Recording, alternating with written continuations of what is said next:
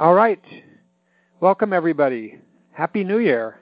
It's the 2nd of January, 2019, and I'm once again in Massachusetts and for the podcast To Hell and Back. And starting another year. I can't believe I've been doing this for a year and a couple of months, I guess. And today, I think, is podcast number 39. And the focus of today will be on some aspects of regulating emotions. It'll be the last of a series on various tools or skills for regulating emotions.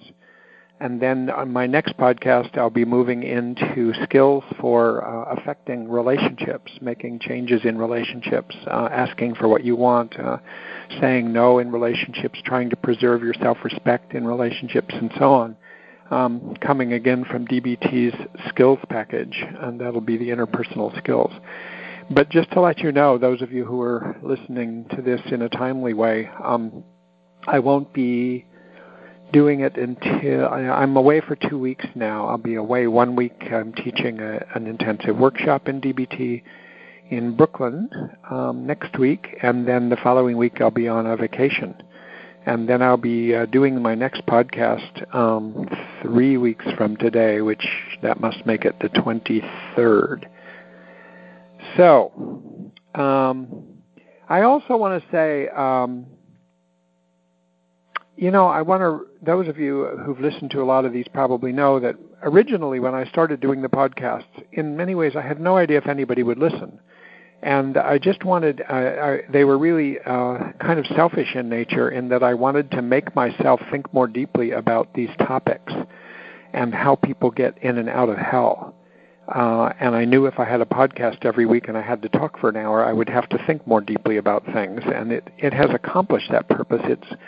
It's an endless source for me of getting me to think about stuff that I'm sort of thinking about already, but it makes me think more about it. But then little by little I've heard from people, and now I hear from more people, and I love hearing from people. So if you do want to write me with any feedback about this podcast, I'm at c.robert.swenson@gmail.com, or through my website. I think you can leave something. And I've been hearing from people, including from different countries, and it's extremely meaningful to me. I hear from therapists. I hear from people who have been patients in DBT, or people who wonder about being patients in DBT, people who are family members. So it's just what I hoped for, that people would be listening like this. So let me see. Here's the problem today. I'm trying to be skillful about how I handle this. My mind is flooded with things I want to tell you about, but I also want to finish today with emotion regulation.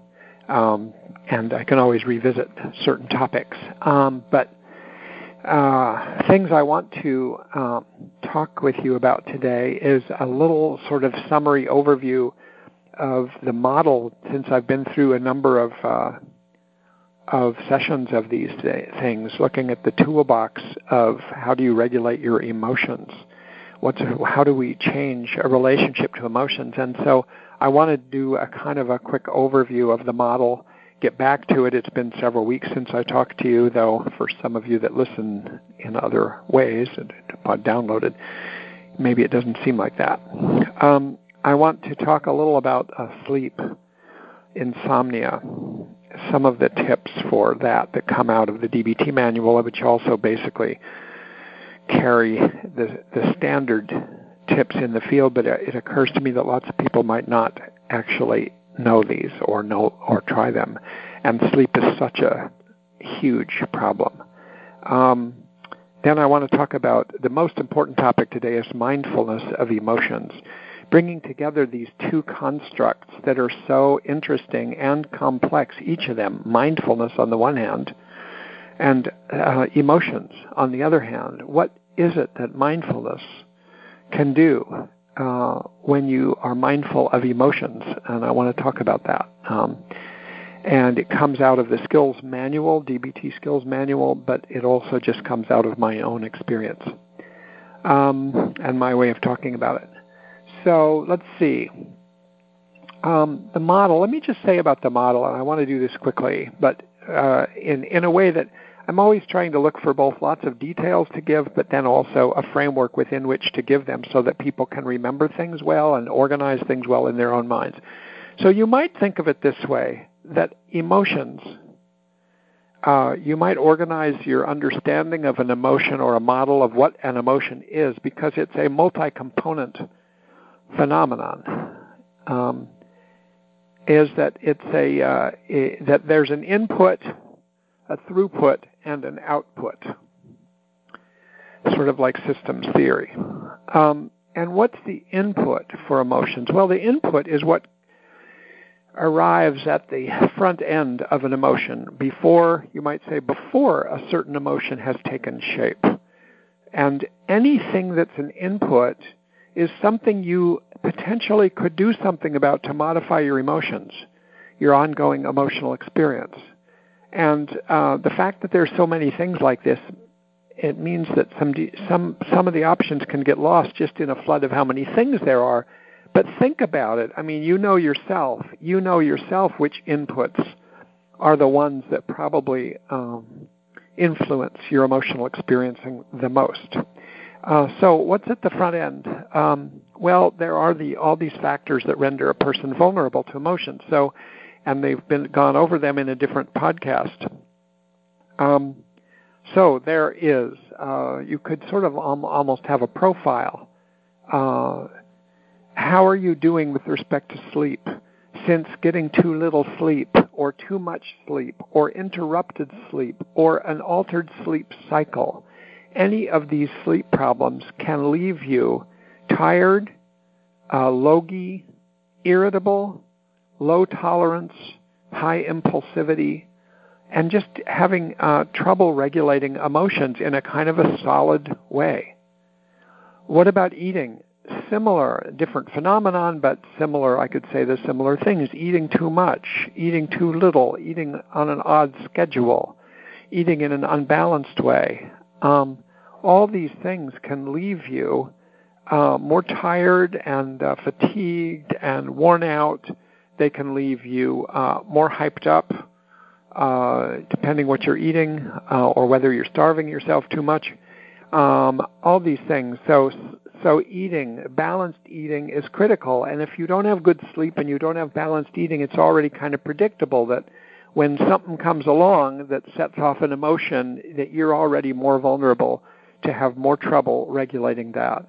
What about exercise? It's a similar thing. And the more that gets studied about exercise, the more we know this is the case, that to be sedentary sets the stage for another vulnerability.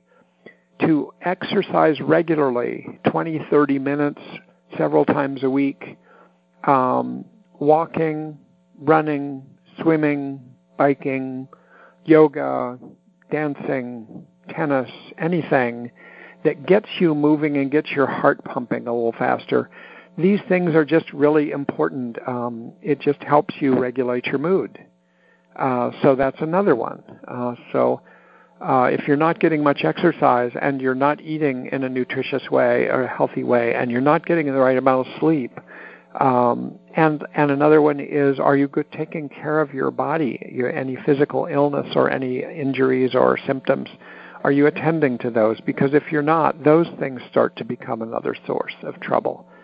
So we've got sleep, eating, exercise, physical illness. If you're using substances, meaning drugs or alcohol, in ways that are not healthy, that are too much, that bring about addictions, or that are used to regulate emotions, unfortunately, those very conditions where they're being used to regulate emotions are the conditions that set the stage for worse emotions. So that's another factor. Are you trying to push yourself a little bit each day to do things, to take care of things that are a little on the edge, things that you're neglecting, avoiding, etc.? You're not building mastery as we think about it. What about are you doing things that generate positive emotions, because that makes you more resilient? And all the things I'm mentioning could be looked at from two angles. Either the problem with them render you more vulnerable to kind of a forest fire of emotionality.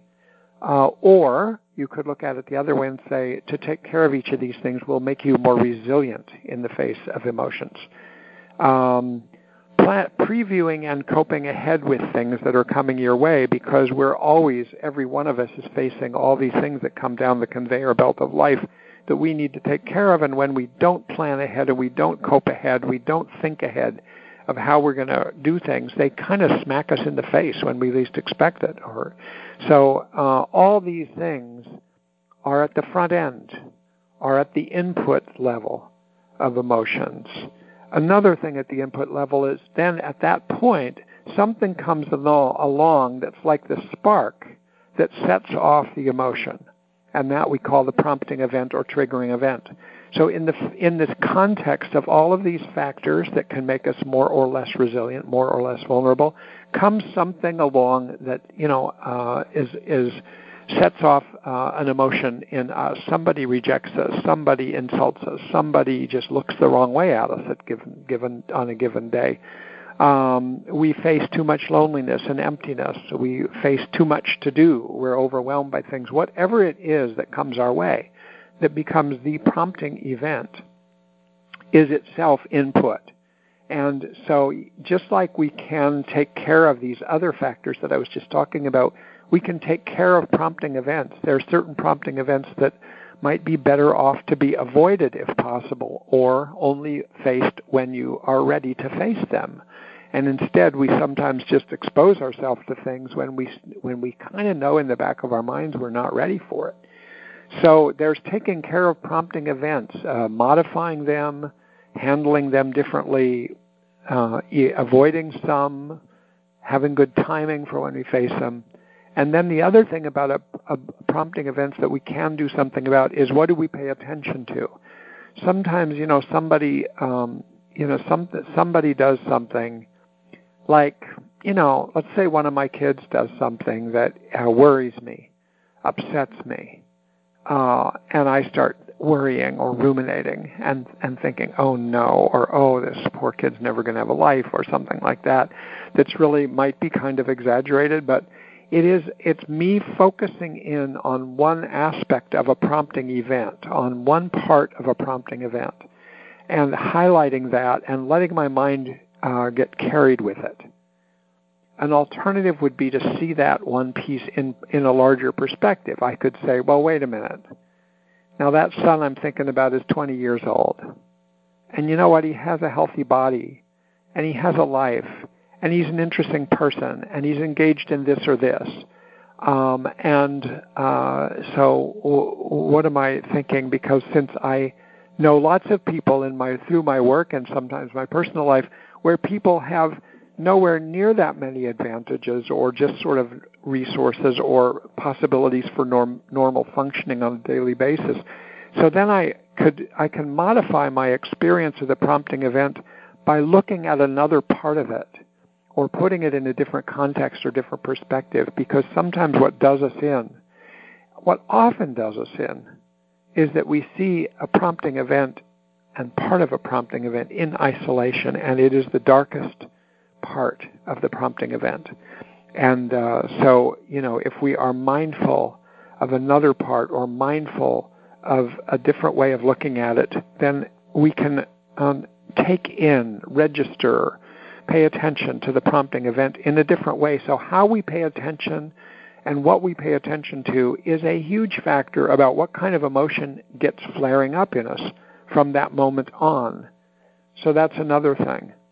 Now, this next thing you might not think of as input, but you can think of it as input. It's kind of on the boundary, because it is, in response to the prompting event, it's the thoughts we have, the interpretations, the way we perceive, the way we encode, the meaning that comes to us from the prompting event. The prompting event is just an event. It might be a dream we wake up in the morning with. It might be somebody that doesn't contact us.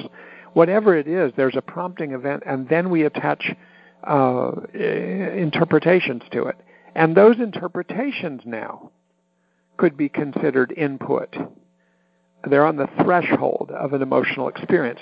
Sometimes we have an emotional experience and it generates the thoughts. So they're kind of go hand in hand most of the time, the thoughts and then the emotional experiencing. So that's another thing. So think of how many things I've just said, if you aren't snowed too much by it. That I must have listed 10 or 12 things that are like vulnerability factors or resiliency factors. And then there's the prompting event and how we experience it, how we register it, how we attend to it. And then there's the thoughts that arrive triggered by the prompting event based on our prior life experiences. And all of that is before the sort of formally what we usually think of as an emotion. So there's all those things, and every single one of them could be modified. Now, an emotion gets going in us. And now it's happening, and it's happening with in a systemic, holistic way, several aspects at the same time of our functioning. Because an emotion comes in across kind of our whole being, and it changes our brain, some aspect of our brain, and it changes our peripheral nervous system. In other words, the parts of the nervous system that go out to the body. The sympathetic and parasympathetic nervous system is immediately different. Our hormonal systems are activated depending on the situation and the brain. Our bodily functioning in other ways is also changed. Our heartbeat goes up or down, our breathing goes up or down, we start to sweat or not, our metabolism changes, our gut changes, our gastrointestinal functioning, and our liver change. I mean, just everything changes, right? It's a little overwhelmingly complex. These are all pretty much, most of these things I'm saying are mostly invisible to us when they happen, unless we stop and ask ourselves, gee, is my heart beating faster? And is this happening? Am I having tension here or there in my body? So all these things happen in the body, in the brain, in the nervous system, in the circulatory system. And then in addition, we have the actual subjective experience, and this is a conscious experience of feeling something. We have a feeling. We have a more or less intense feeling. And along with that, we also typically have an urge to act in a certain way that goes with that feeling, which is part of the wiring that we seem to have in from our evolution, that we have action tendencies to go in one direction or another. Notice that what we formally call emotions are actually made up of just a bunch of things that are mostly in the body. And that's really what we end up calling emotions. And then we attach meaning to those emotions, too, from the past. And we have thoughts that trigger the emotions. Emotions trigger the thoughts. And then after that action urge, usually instantaneously and then over time, we act in response to the emotions that we're experiencing. So we act either by saying something, having a tone of voice, by showing something with our body language, by showing something with our facial expression, by overtly acting and doing something. So all of these things are subject to potential change. So it's just like when people feel stuck with their emotions, say, this emotion will never go away. I'm stuck with this emotion. Things are not changing. Well, guess what? Even if you don't know any of these things, actually things are always changing. And emotions are changing. But it's a little bit like dark clouds in the sky that don't go away for a while. You look at them, and then you look out at them again in an hour, and you say, oh my God, it's a still dark and cloudy day. But guess what? If you were up close to the clouds, everything is different, and emotions are the same way. They are modifying. They are changing, and you can take some proactive steps to modify them in the direction that you'd like to modify them, because everything is related to everything. So that's what I wanted to say about the model, because I want you thinking like that. I want you thinking like, oh, yeah, this emotion thing. There's so many interdependent components that you can change it in so many ways. And if you change one thing, you change them all. Next, I did want to talk a little about sleep. And why do I want to do that? Well, I really thought about this because in some ways I think this is kind of boring, but in fact, it's so important, and I haven't gone over it. And people out there who don't have easy access or don't take the trouble to get access to things that we might call sleep hygiene or tips for sleeping when you are a bad sleeper. I just want to go over a bunch of things that I hope will be practical for some of you. Insomnia is just a killer.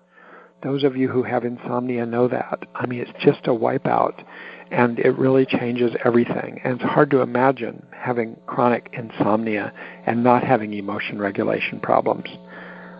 So here's the tips that come right out of the literature. First, as hard as this can be, and I know this within my own family, there are a couple people that have a lot of trouble with this. Try to develop and follow a consistent schedule for sleep. You know, you don't have to be rigid about it, but if you can sleep more or less, go to sleep at a similar time each night and get up at a more or less similar time in the morning, with exceptions, of course, based on circumstances, but including on the weekends, that there's a routine that isn't just a good thing because of it meets some criteria of regularity, but it really does sort of set the stage for being kind of more solid in regulating emotions. Another thing has to do with the conditions for sleep. I mean, a lot of what sleep hygiene is you can't make yourself go to sleep, and people massively in our country overuse sleep medications because sleep just isn't working out. And there are so many sleep medications, they get marketed so heavily by pharmaceutical companies that you try everything, and some of them have really unfortunate side effects. But here's some of the conditions. The bed, try to treat your bed and your bedroom, if you have the luxury to have a separate bedroom, which you probably do, but some people don't. But treat your bed or your bedroom, treat your sleeping place as just for sleeping as much as possible. Don't use your sleeping place for also the place you eat and the place you watch television and the place that you use your computer and the place that you go and have conversations. I mean, if you don't have much space, it's understandable, but and of course lots of us do these things because people have TVs in front of their beds, but you know, keeping screens on at night, communicating late at night when it's sort of your bedtime is a killer for sleep. I mean, you get information into your brain that then needs to be processed, whether you like it or not, and it gets light into your brain. It gets stimulation into your brain. All of those things make it harder to go to sleep. Of course, you want to avoid caffeine anywhere close to bed, nicotine, alcohol, heavy meals, late in the day exercise. All of these things activate the brain and body in various different ways that make it just not time to go to sleep. When you're ready to go to sleep, this won't come as a big surprise, turn off the light. A lot of people don't. They have the light off, but their phone is on, and they're looking at stuff. Turn off the light. Keep the room quiet. Darken the room. Have a reasonable temperature that you're comfortable with. And now you've got conditions for going to sleep. Now you lay down, right? You've got low stimulation. You've got an intention to go to sleep. You have tried not to do some of those various things that really keep activating the brain and keep working against the sleep cycle. And then you turn off the lights. Now you have to give yourself time to fall asleep, which a lot of people don't. You need to give yourself a half an hour or even an hour lying there. And of course that in our age, where there's so much stimulation and it's so easy to find interesting things to look at and do, it's like hard just to lie there, and just notice, you know, what's passing through your mind. Let your body settle down, curl up in a comfortable position, and if you need a stuffed animal, or if you have a person that's your stuffed animal to hang on to, that's the best way to go to sleep. Then you do those things, but then you let yourself have some time to fall asleep. If it doesn't work and you keep being awake, and you have to resist the urge to go quickly and do other things, and you have to watch out and ask yourself, am I calm enough to go to sleep? Because that's one direction. Or am I anxious, and that's interfering with going to sleep? I'm ruminating. I'm worrying about things about tomorrow, or about what happened today, or the past, or the future. I'm getting my mind all worked up about things that, I am upset about or worried about, ruminating about. But they do interfere with sleep. There's no doubt about it. So also, there's the anxiety about whether I'm going to go to sleep or not. And that, when I've worked with people with insomnia, that's a killer, because you lie there, and after 5 minutes, you start thinking, oh, shoot, oh, no, I'm not going to go to sleep. Oh, no, it's going to be another bad night. Oh, I'm going to be wiped out tomorrow. This starts to become your source of rumination, is that you're afraid you're not going to be able to sleep. And, of course, what does that do? That interferes with going to sleep. So here's the directions to take. By the way, also, if you notice yourself ruminating and catastrophizing about things, try to just say goodbye to today's issues. I mentioned this in one other podcast. Just see if you can go over those issues of the day and say goodbye to them. Say, I'll see you tomorrow. I know you'll be here tomorrow. I know I'm going to have a chance to think about these things tomorrow. So you don't have to figure it all out tonight. And see if you can let yourself go. Now, what if you're calm but you're still wide awake? The recommendation for this is go to another room after that half hour or hour, and you're just laying there awake, and you're not especially anxious, you're not especially ruminating, you're somehow, your brain and your body just won't let you go to sleep. So the recommendation, go, to another room, another spot in the same room, read a book or do some other activity that doesn't further excite you, awaken you, get you digging into something. And then when you get more sleepy, which you will eventually, and it may take longer than you wish, go back to bed. Lay down back now in the place to go to bed. Maybe if you're hungry, maybe have a light snack. But, middle of the night eating, late night eating is very common, very easy, and it seems like something to do because when you're sleepy, appetite gets screwed up. But if you want something, have a very light snack, because having a big snack can interfere with going back to sleep. Now, what if you're anxious or ruminating? What are you going to do? Well, one skill from the past, one podcast, it was the tip skill, you using temperature like cold water on your face, your forehead, the sides of your cheeks, next to your eyes, that whole area for a minute or so, really cold water or ice packs. Can activate your parasympathetic nervous system and start to slow down your heart and your breathing, your metabolism, and help you calm down and go to sleep. You could lie there and do paced breathing in 4 in-breaths, breathing out 6 out-breaths, slowing that down over time, and just do that for a while. Just focus on the breathing. You could do a sort of breathing meditation practice, like count breath by breath from 9 down to 0, breathing in 1 or 9, breathing out 9, breathing in 8, breathing out 8. Work your way down from 9 to 0, and then if you get all the way to 0, go back up and start at 8 and work your way down again from 8 to 0 and then 7 to 0. And just continue to do that. It's sort of like a mindful breathing equivalent of counting sheep. And if counting sheep helps you, that's a good one. If you still keep ruminating, you might just focus on your body sensations that underlie ruminating, because rumination is often an escape from difficult emotional sensations, including sensations of the body. See if you can just sort of move beneath the ruminations, the content of the ruminations, and focus on your body. That can help sometimes. If you're really having upsetting thoughts in the middle of the night, like I do sometimes, I wake up at 2:30, I wake up at 4:30, I'm thinking about things, and when I look at them later in the day, they seem like they were kind of exaggerated. And it's what Linehan and other people have called middle of the night thinking. And we're kind of not thinking very clearly, and we catastrophize about things. So if we can say in the middle of the night, okay, this is middle of the night thinking, let me check this out after I have a night's sleep and I wake up tomorrow, maybe that'll help.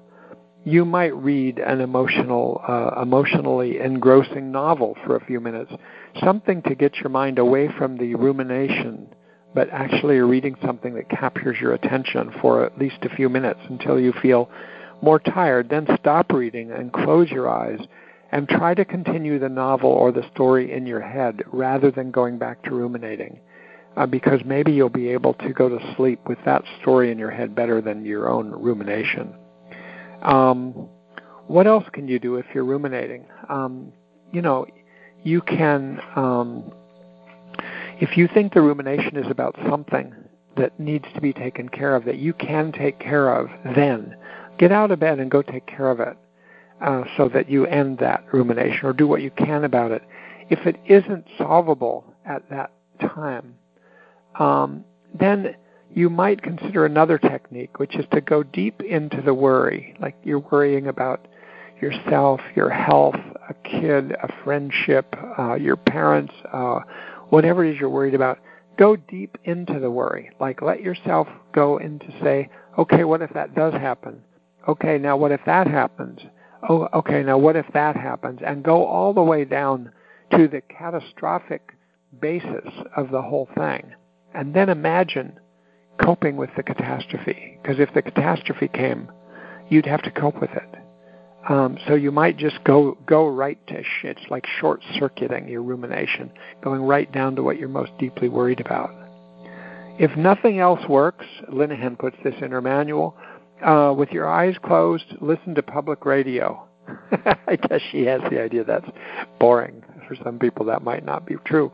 And then I would say, finally, if all else fails, listen to one of my podcasts. That'll probably put you to sleep. Okay? So, that's the model. That's sleep hygiene issues. I hope that just you grabbed hold of one of those or some of those if you're having trouble sleeping, and try different things out. Make this a project because it's just so damaging to you. Okay, on to the biggest topic. I have about half of the time left, and this will be the last topic in emotion regulation. When you have an emotion in you, you've gotten past the input stage and you're in the throughput stage where you are experiencing the emotion and you're having all the bodily components that underlie or are part of an emotion, including the action urge. There you are. Now, how does one apply mindfulness to this, and why is this so useful? Let me answer first. Let me just say an example, because it's one of a million examples. But one thing you can do, one thing I do, I'll put it that way. Let's say I'm having an intense emotion. I recently, during the Christmas holidays, I met up with somebody who I haven't seen for years, and I feel very bad about having let this go on for this long without being in touch. And I was really anxious when I was going to see her, and I got all upset about it, and thinking, oh no, and thinking I didn't know how it was going to go. We hadn't really made contact. We had just made an email agreement to meet for lunch. And I was going in quite anxious and quite guilty because I could have been in touch, and without going into the circumstances or what the relationship is, it would have been my responsibility more than the other person to be in touch. So I felt bad. I wondered what had happened. And I was a little caught up in that. So when I went there, I got into the parking lot of where I was going to be seeing her. I thought, God, I want to bring this emotion. This emotion is like a lot of emotions, they become a runaway train, right? And you're caught up in your emotion, and it sort of throws you over like a hurricane. And then you're caught up in it, and then if you just go on forward while you're that, it won't necessarily go away. I mean, just because you suppress it or just because you try to think of something different. Not that those are always bad things to do, but this is taking your emotion head on, cold turkey, so to speak, but in a mindful way. So what I did was I just sat there in my car, and I did I just started to notice my breathing. I didn't do what I would call being mindful of my breathing in any intense way. I just started to notice, okay, I'm breathing in, I'm breathing out, okay, I'm breathing. In other words, I brought my attention from where it had been, which is in emotion, and dispersed all over the universe while I'm driving. And so your mind is often dispersed, caught in several stimulating inputs, right? And so this is just a way of saying, you know what?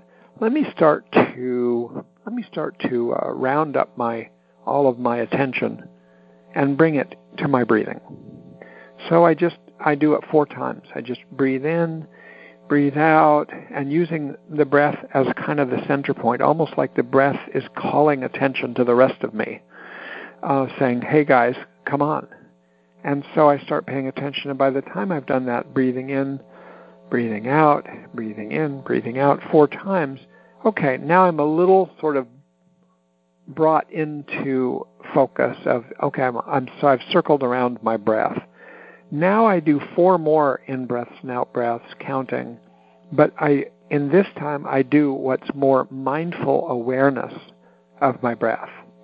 So what do? Breathing in, then I say to myself, I'm aware that I'm breathing in.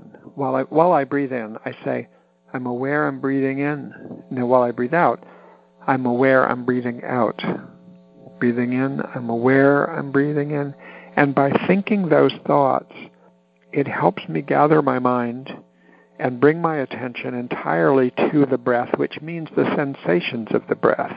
The breath as I experience it moving through my nose or my throat or into my chest or down into my belly, and I try to just relax and let it go deep into my belly or push into my belly. So I do breathing in, breathing out, I'm aware, breathing in, breathing out, I'm aware. And after 4 of those, I find that things have changed. So now I've done these 8 conscious breaths, the second 4 of which are really like bringing attention to the awareness of breathing, which is different than just bringing attention to breathing. Now I'm bringing attention to the awareness of breathing. Okay. So now usually when I do that 8 times, my mind is now circling around my awareness of my breath more than whatever else it was circling around before. I've established a little platform, you might say. I've built some, there's a lot of metaphors for this. I've generated, as Thich Nhat Hanh will talk about, saying generating mindful energy. You can, in a matter of a few breaths, generate mindful energy. In DBT, you might say that you're trying to cultivate wise mind. You could say you're just trying to become more present or more into the here and now. Whatever language you use language that works for you. And then you get to where after 8 of these breaths, you've generated some mindful capacity. And now the question is, how do you use it? If you've generated it, you want to harness that and direct it towards the emotion or emotions that you're experiencing.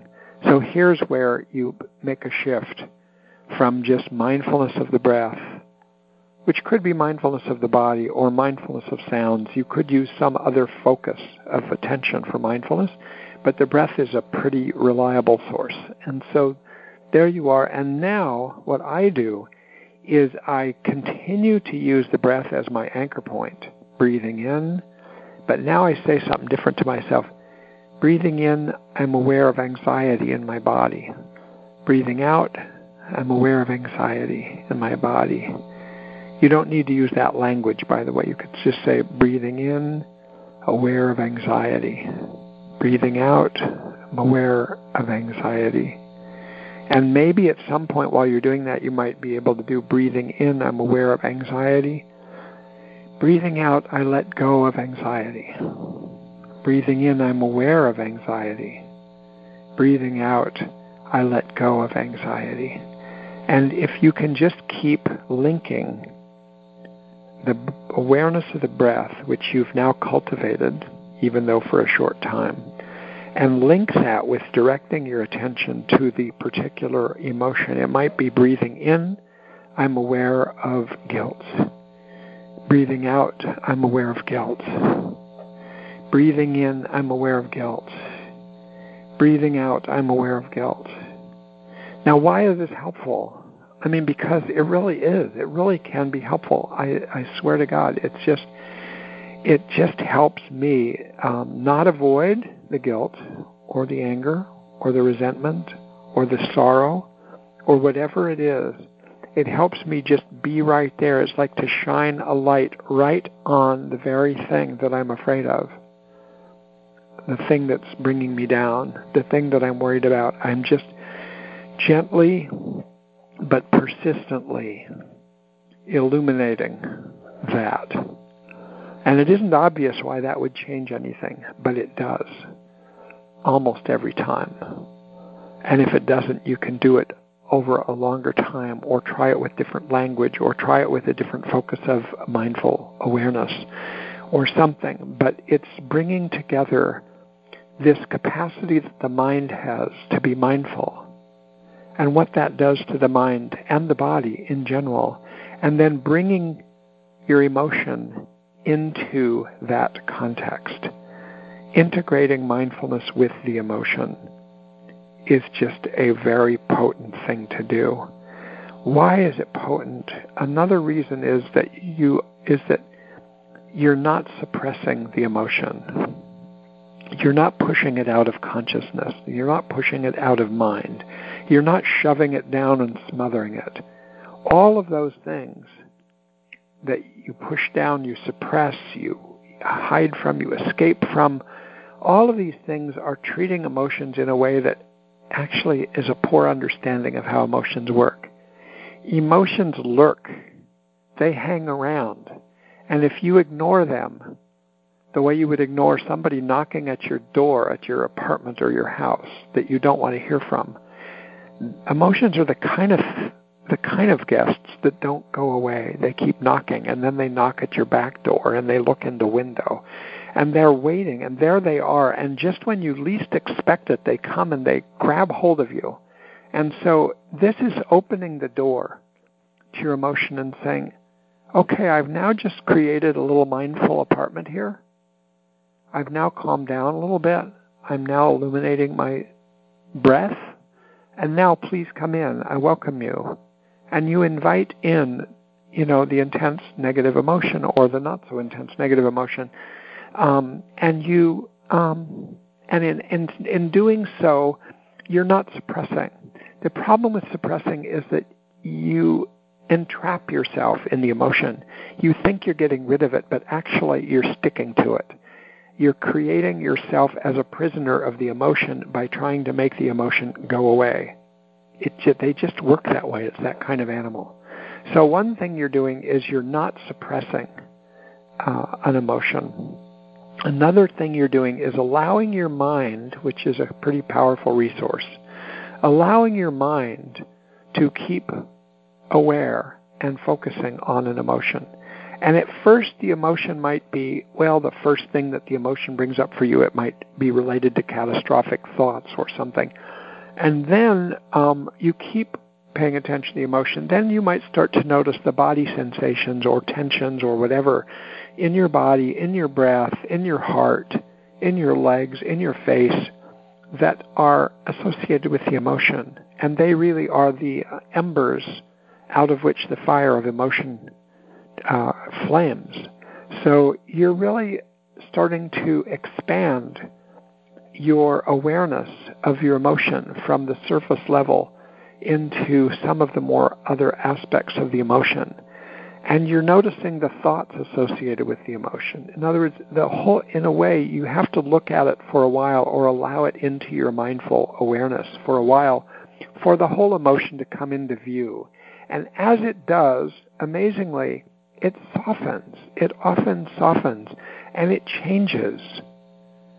It just never stays the same. Of course, it might change anyway if you don't pay attention to it. I mean, it will in one way or another. But the problem is if you push it away, it often hardens it. And later, you're going to need to let yourself feel it. So this is a way of deliberately inviting the emotion into your front door, into your living room, and sitting down and having a conversation with it and beginning to get to know it better. It's a little bit like dark clouds. You see a dark cloud in the sky and it blocks out the sun, and let's say the sun stands for hope. So you've got a dark cloud of some kind, and it obliterates hope. And it also obliterates the sky.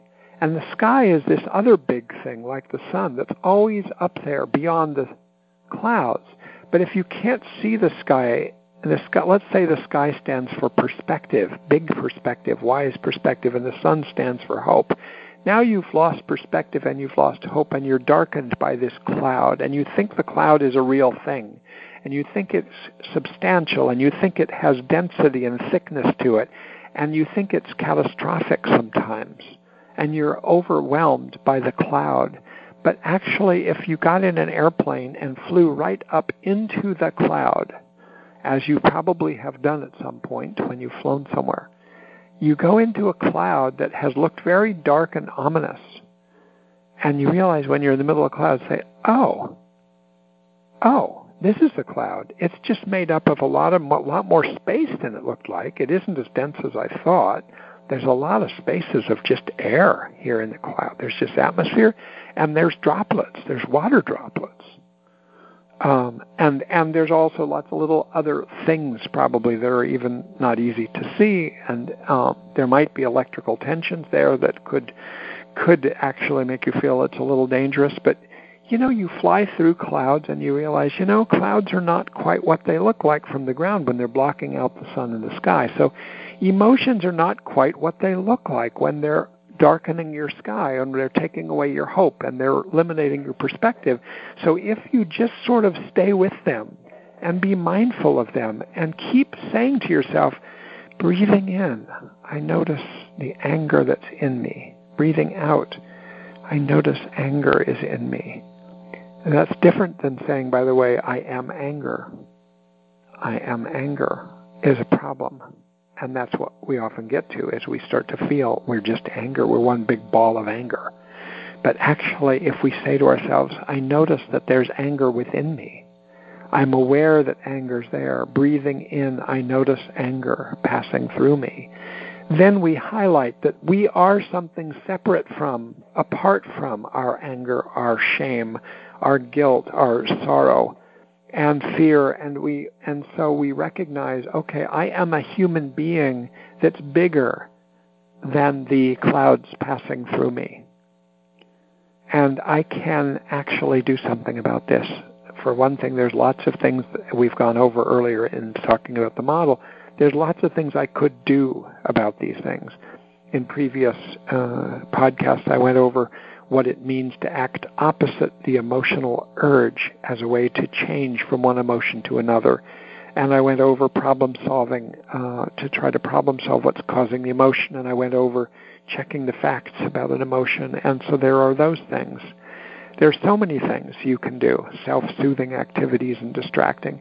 But mindfulness is at the core of all of this. It's kind of like the core skill of emotion regulation, because the more clear you get, the more you soften your emotion, the more you break your emotion and dissolve it down into its components, and you're aware of the components, the more the emotion is not so much ominous and dark and substantial and taking over you, the more it's something that either it's passing through you or you are passing through. And it's just sort of, okay, this is emotions. And another good thing about being mindful of emotions is that it allows the emotion to find its place in your larger self. In a previous podcast, I went over what some of the likely functions are of emotions, that they have functions. They're there for a reason. I mean, evolution or God, depending on how you think of it, put emotions into us for a reason. They have functions, they have purposes.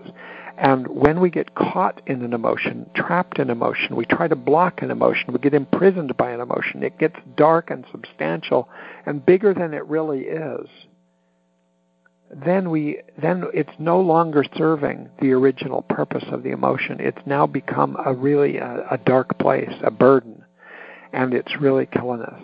So if we just observe the emotion, we study the emotion, we let it break down a little bit, we let it soften a little bit, we hold it in ourselves without running off to the world and acting on it, without pushing it away inside our consciousness or something.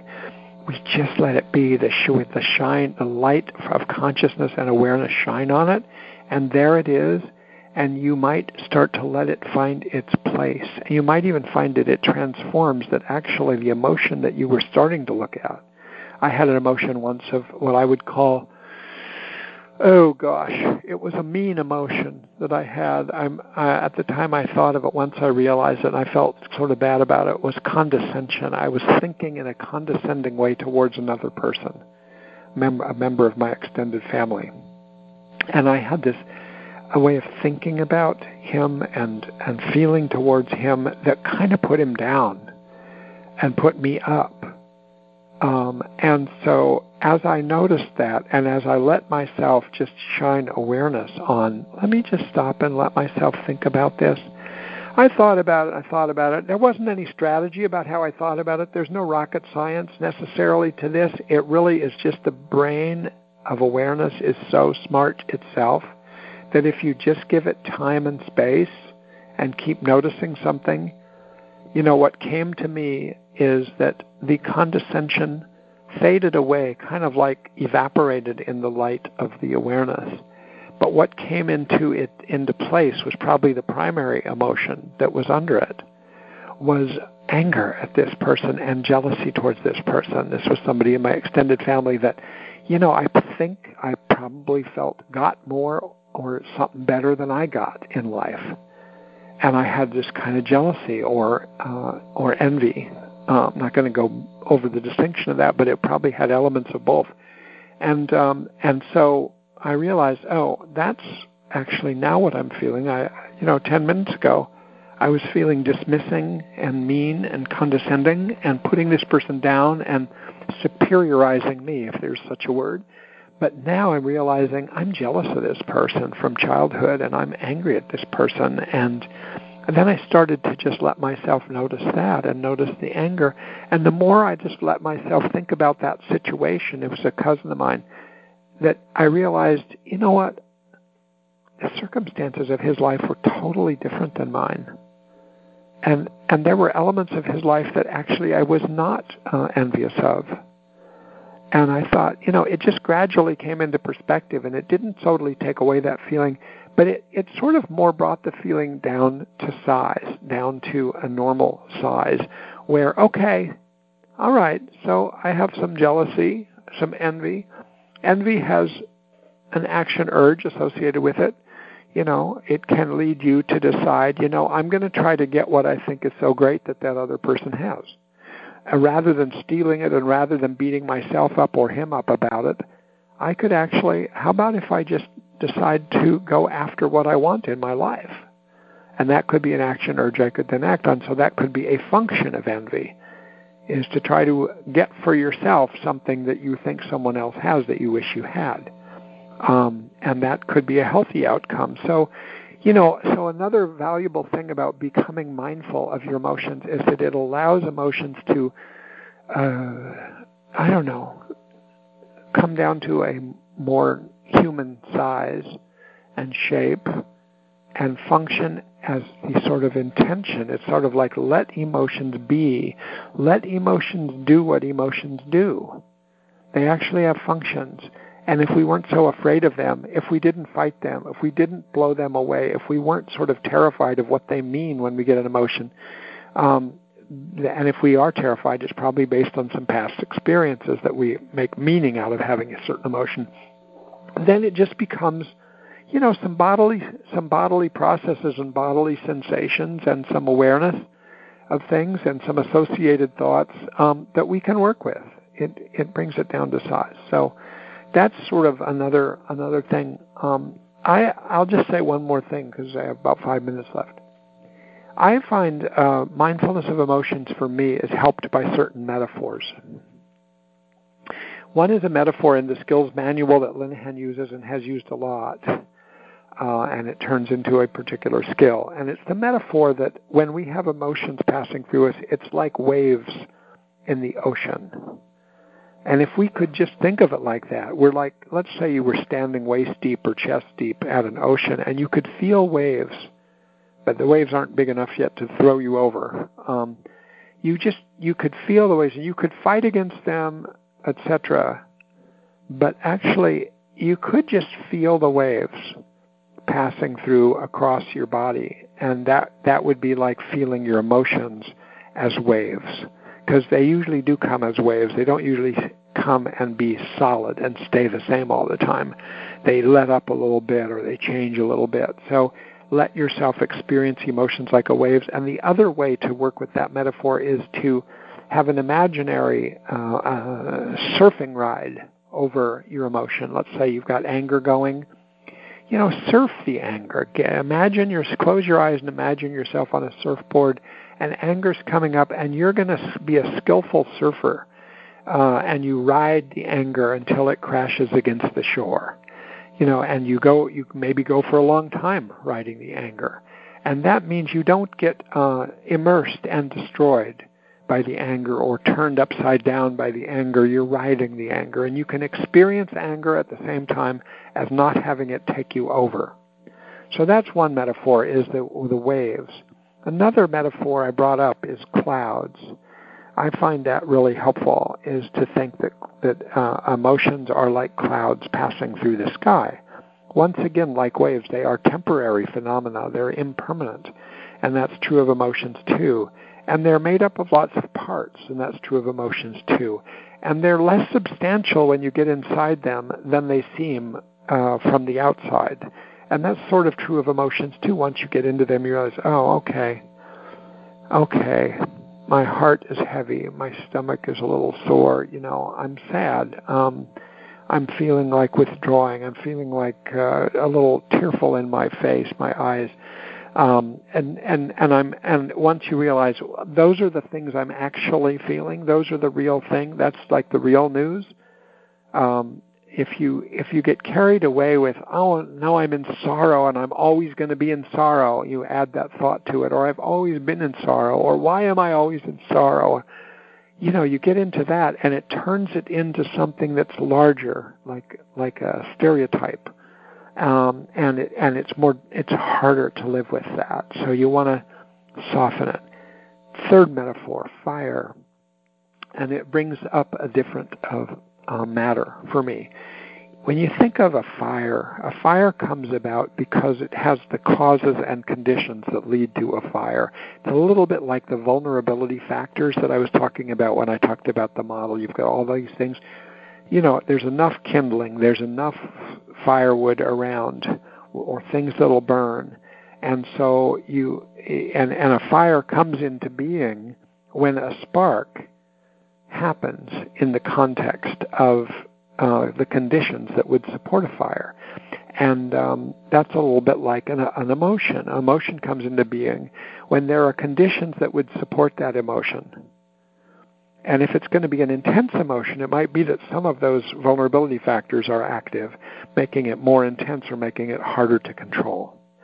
And so you've got these conditions that support a fire, and then you've got the spark, which is the prompting event, the trigger that sets off the emotion. Now the emotion's going. Now the emotion, just like a fire, will only keep going if it continues to have the conditions that support it. So if you keep your head about you and you're thinking, oh my God, I keep being angry, or I keep being so ashamed, or I keep being so guilty, there's some kind of conditions that are going on that are supporting that. Some of them might be the physiological conditions that have to do with the vulnerability factors. Some might be ideas that you have that keep circulating around in you.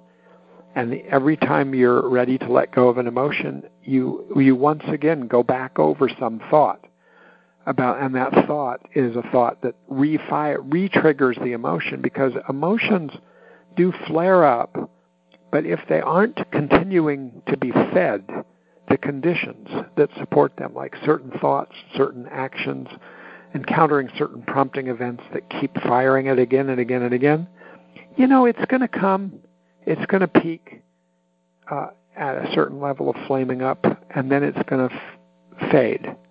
And if you can let it come, let it burn, let it, pass through you, and not keep feeding it with triggering thoughts, triggering prompting events, or acting on it in ways that keep convincing the brain that you should keep feeling that feeling. That's a trickier one, but I don't have time to explain that. Okay?